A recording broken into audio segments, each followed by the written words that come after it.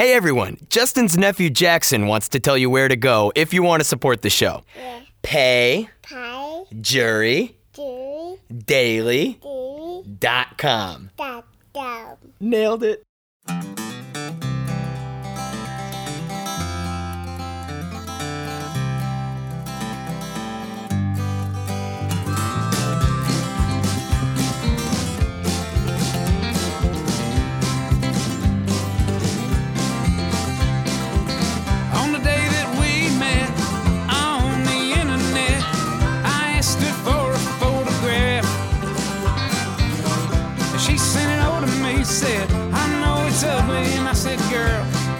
Ugly ain't the half, look at you.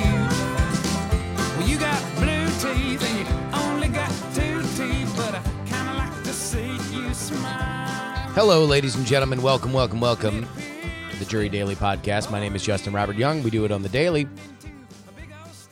I got a little bit of a personal story for you, and it's got some twists and turns. As many of you may know, about 2 years ago, I began to have what initially started as pain in my left leg. I would notice it while I was running, and that was something that I did every day. You know, it was part of my daily routine was to get up, have a little breakfast sandwich, and go run Lake Merritt, which is this little lake in Oakland.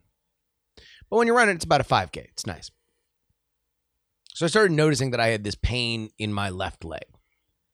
Went to the doctor. The doctor says, well, it's back pain. You might not think it's back pain. Your back doesn't hurt, but your leg hurts. It's a nerve that's running in. It's the sciatic nerve that's running into your leg. But I got worse and worse and worse and worse. And she told me to lay off running, and that sucked. It sucked not having to be able to rely on those endorphins, because sometimes I'd wake up, I'd be in a bit of a funk, it sucks to wake up sometimes. But you go out, you get your run in, you're feeling a lot better. And I came to rely on that, and it was taken away. Well, what happened past that was really hard. And to be honest, the further I get away from it, the more I realize that it affected me. I became a lot more sedentary. I drank a lot more. I, had, it was sad. I was sad. I don't think that it was great for me career-wise. It certainly wasn't great for me mentally. But slowly but surely, things got a little bit better, and a little bit better, and a little bit better. And I began to walk a little bit more because I hadn't really been able to walk. Anytime that I would get up, it would hurt. It would hurt a lot. Now, eventually I'd realize that being sedentary might have set me back even further. I should have maintained some kind of a physical movement, and that's something that's a live and learn situation. But eventually I realized I just needed to get out. So what I did was I cleared my Fridays. I do a stream in the morning on Fridays, and then I would be out. Nothing else for the rest of the day by about noon. And so what I would do is something that I had not done in a very long time, and that is walk from where I live to downtown Oakland. Specifically, I would go to one of the landmarks of the skyline of downtown Oakland. In fact, it's probably, aside from the Bay Bridge, one of the most identifiable landmarks in Oakland. It's a big old tower. It says Tribune on it. It's the old Tribune Tower. In the lobby of that building was a place called Tribune Tavern. It was a nice place. They had decent food, some specials. They courted mostly a business crowd, a little bit of a tourist crowd. I don't know exactly how many people are coming down to Oakland just for tourism, but if they are, then this is a nice enough place that you can sit down in the middle of the day. It was open from late morning, well into the night. So it catered to that crowd. It's not specifically hip. It's not super special. It's not anything that anybody would say like, oh, you got to go here and get the blank. But it became special to me. Mostly because it represented the fact that I could walk there. And sometimes it sucked. It sucked ass to walk there. It would hurt really fucking bad to walk there. But I just knew I had to get there. I knew I had to do it. I knew that that was my Friday, that I'd cleared it out. So imagine my annoyance when one day I go in there and eventually, going to any place enough, you meet the bartenders, you meet the servers, stuff like that. So you start to know everybody. And one of the regular servers that I had gotten used to says to me, well, you're here on our last day open. And I'm shocked. I'm like, what do you mean your last day open? This is ridiculous. Yeah, it's something to do with the landlord and earthquake regulations. It sounded stupid to me at the time. In fact, I believe if you just Google Tribune Tavern closing right now, just go to your computer, and then you scroll down a little bit, there's an East Bay Express article that still has my embedded tweet from when I first tweeted about it. I'm reading it right now. The Tribune Tavern in Oakland is closing tonight. It has been my afternoon office on Friday since I went indie. I love it. Frowny face. I was bummed, man. It hit me in a weird way because it was something that, again, was a measure of my recovery. It was a measure of my return to normalcy. Now, that return to normalcy also came with chicken wings and beer, which I also like. And it also let me focus on just like I would clear out my email. I would set up the docs for all the shows. It was just good for me. Now, if you did what I said and Googled Tribune Tavern closing, you probably spoiled yourself on the end of this story. But if you read the one that I just put, I'm quoted in, you will find out the way I found out why the Tribune Tavern accidentally closed. Because the headline to that article is Tribune Tavern restaurant at center of massive scam suddenly closes. So let's fast forward to today. Today. Here's another headline. Oakland businessman accused in a $110 million immigration scam. Oakland businessman Thomas Henderson, 70, is accused of being the mastermind of a $110 million immigration scam, according to the U.S. Attorney's Office. He promised to create 2,000 jobs in Oakland through a visa program known as EB-5. It gives green cards to investors who contribute $500,000 to U.S. businesses that create at least 10 full-time jobs. In reality, the U.S. Attorney's Office says Henderson and two associates took money from 200 Asian investors to enrich themselves and pay for other business ventures, many of which failed. Quote, Chinese community activist Carl Chan, the disappointing thing is that many of them are Chinese. They wholeheartedly think that they are putting money and they are selling a picture like, oh, you can stay by getting a green card. Chan continues. He actually came to our community and did talk to many potential investors. And in fact, many of us, including myself and many business people, went to the presentation. It was very impressive. The newly unsealed federal indictment says that investors believe they were paying to fund businesses sponsored by Henderson's San Francisco Regional Center. The website said, safe investments to set your family on the path to American citizenship. This dude took the dreams of people who wanted to live in America, took their cash, and spent it unwisely. One of those unwise investments is the historic Tribune Tower, which he bought in 2011, where he opened the Tribune Tavern. That's why the Tribune Tavern closed. Henderson was arrested on those charges yesterday, by the way, which I suppose is justice. but doesn't bring the restaurant back. But wait, there is a happy ending to this story, because it was not but a few months ago, earlier this year, that all of a sudden I see a sign in the window of the Tribune Tavern, empty, abandoned. They never put anything else in there. And it says, Tribune Tavern coming soon. So I read about it online. Turns out that the Tribune Tavern was a co-venture between Henderson and chef Chris Pastena. Probably mispronouncing your name, Chris. If you're hearing this, I'm sorry. But they've also opened some of the other cool restaurants that I like here in Oakland.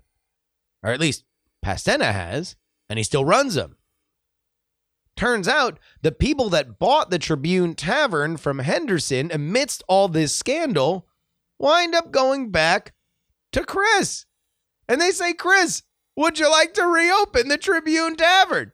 And he says, yes. It's going to take a little while. He's got a few other restaurants that he's in the middle of doing some upgrades to. But fall 2019 is when you can expect the reopening of the Tribune Tavern.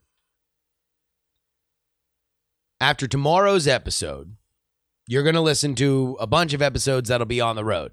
I'm going to be in Austin. We got the live show at the Out of Bounds Comedy Festival. And then I'm going to be in Atlanta for Dragon Con.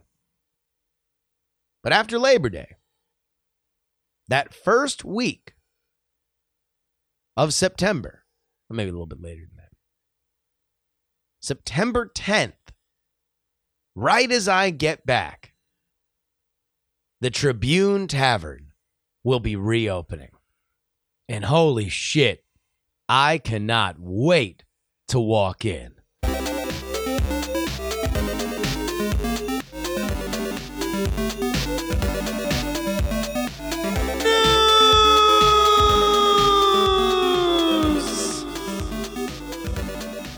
Quick update on yesterday's entertainment report. Man, it looks like this thing is for real. Looks like Sony and Disney no longer going to be in business together when it comes to Spider-Man. This was a Sony statement that came out on Twitter last night. Much of today's news about Spider-Man has been mischaracterized. Recent discussions about Kevin Feige's involvement in the franchise. We are disappointed, but respect Disney's decision to not have him continue as the lead producer of our next live-action Spider-Man film. We hope this might change in the future, but understand that many new responsibilities that Disney has given him, including all of their newly added Marvel properties, do not allow him time to work with the IP they don't own. Kevin is terrific, and we are grateful for his help and guidance and appreciate the path that he has helped put us on, which we will continue.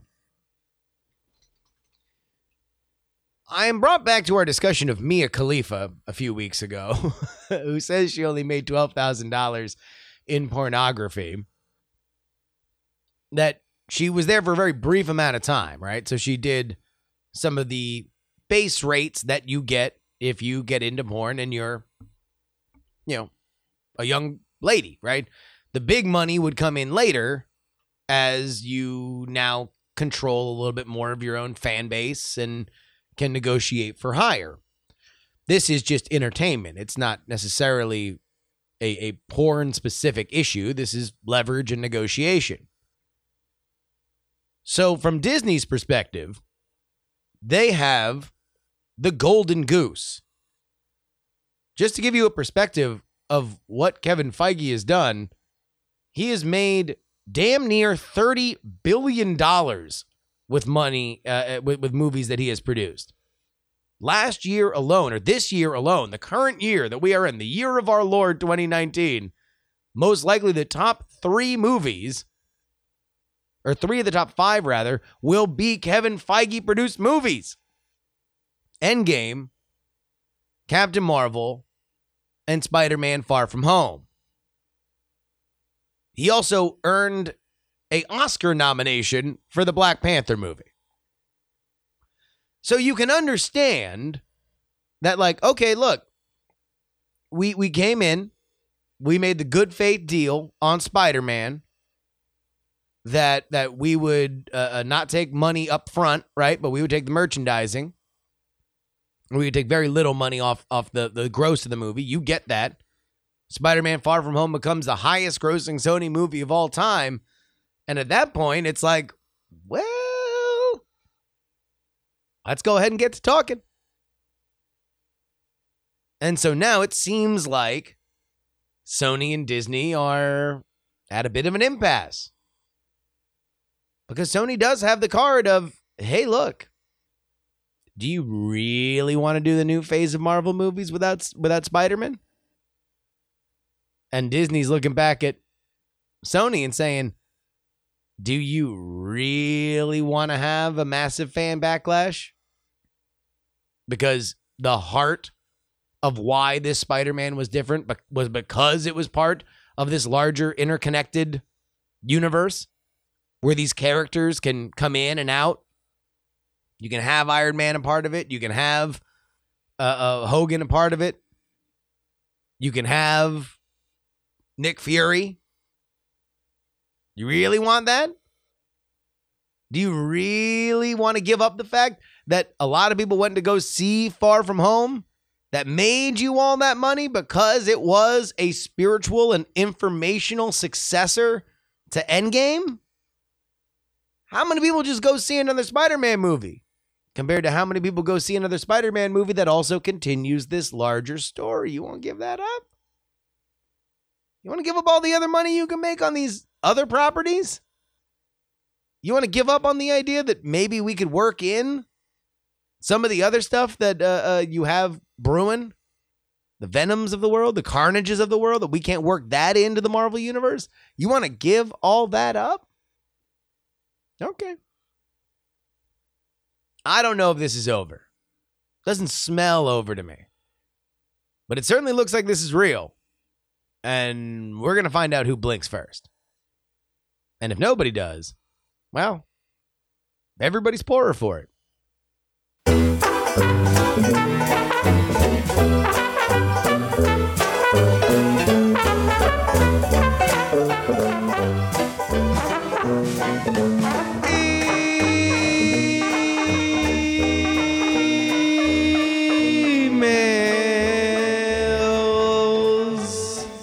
I promised you guys that we would do Real Talk Wednesday. We got a Real Talk Wednesday email.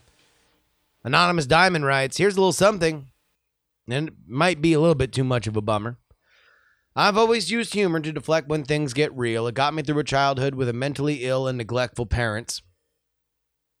Eventually, I learned to tolerate honest emotion being in my presence without making the equivalent of a fart noise, mostly because wives don't put up with that shit. When I met my wife, she was just recovering from rare and aggressive bone cancer that had an extremely low survival rate. She's still struggling with that emotional and physical effects of the intense experimental medications and surgery she's had. But together, we've banked 17 great years of memories and raised 2 great kids. This summer, my wife has been diagnosed with stage 2 breast cancer, and I am hella scared. I can't focus on my work. I keep having dreams about her dying. I feel like I'm walking around with a phony smile pasted on to keep from crying. Right now, I think she needs positivity and strength. At the same time, I don't want to fall back on my fart-noising, crying clown phony self. How do I keep it real without gushing out all of my dark thoughts? Hoo boy. This is something that I don't have a lot of personal experience on, FYI. So this might be the wrong advice.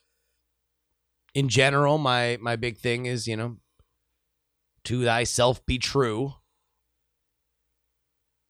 And I think you need to keep that in mind. But also, communication is going to be the bigger thing. I would say take her lead on exactly what she wants.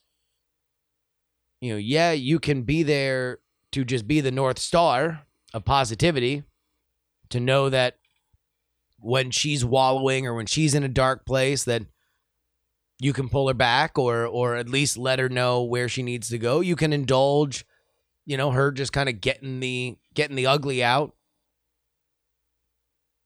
But I would say more than anything, what you need to be is honest. You need to make a connection with her.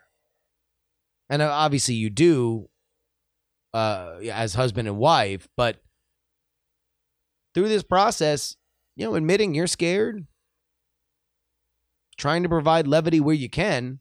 I don't think, by the way, that trying to lighten the mood every once in a while is necessarily an awful thing. It's bad when you're avoiding a topic. But oftentimes, when when you're into the feedback loop of you feel bad, so sad, because you feel bad, so sad, because you feel bad, so sad, that kind of stuff, then putting a fart noise in there probably isn't the worst thing. You don't need to do it all night, as long as everybody understands and feels heard. That's pretty basic advice, but it's really all I know for right now. If anybody else has any suggestions, then go ahead and write them in. We can keep this going on Real Talk Wednesday. Of course, if you want to write in for anything, JuRYDaily@gmail.com. Again, that is JuRYDaily@gmail.com. I want to thank our producers, the Jen, Non-Specific, Rock and Roll Martian, Steven, whoa, James, the OG Brito, whoa, and Chris.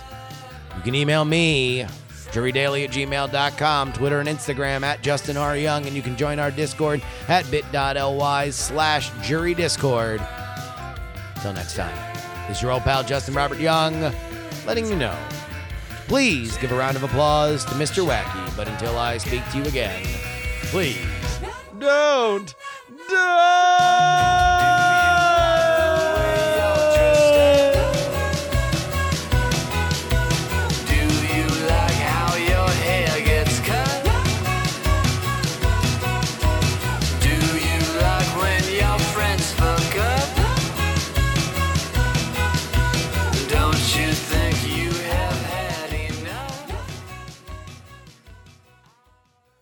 Diamond Club hopes you have enjoyed this program.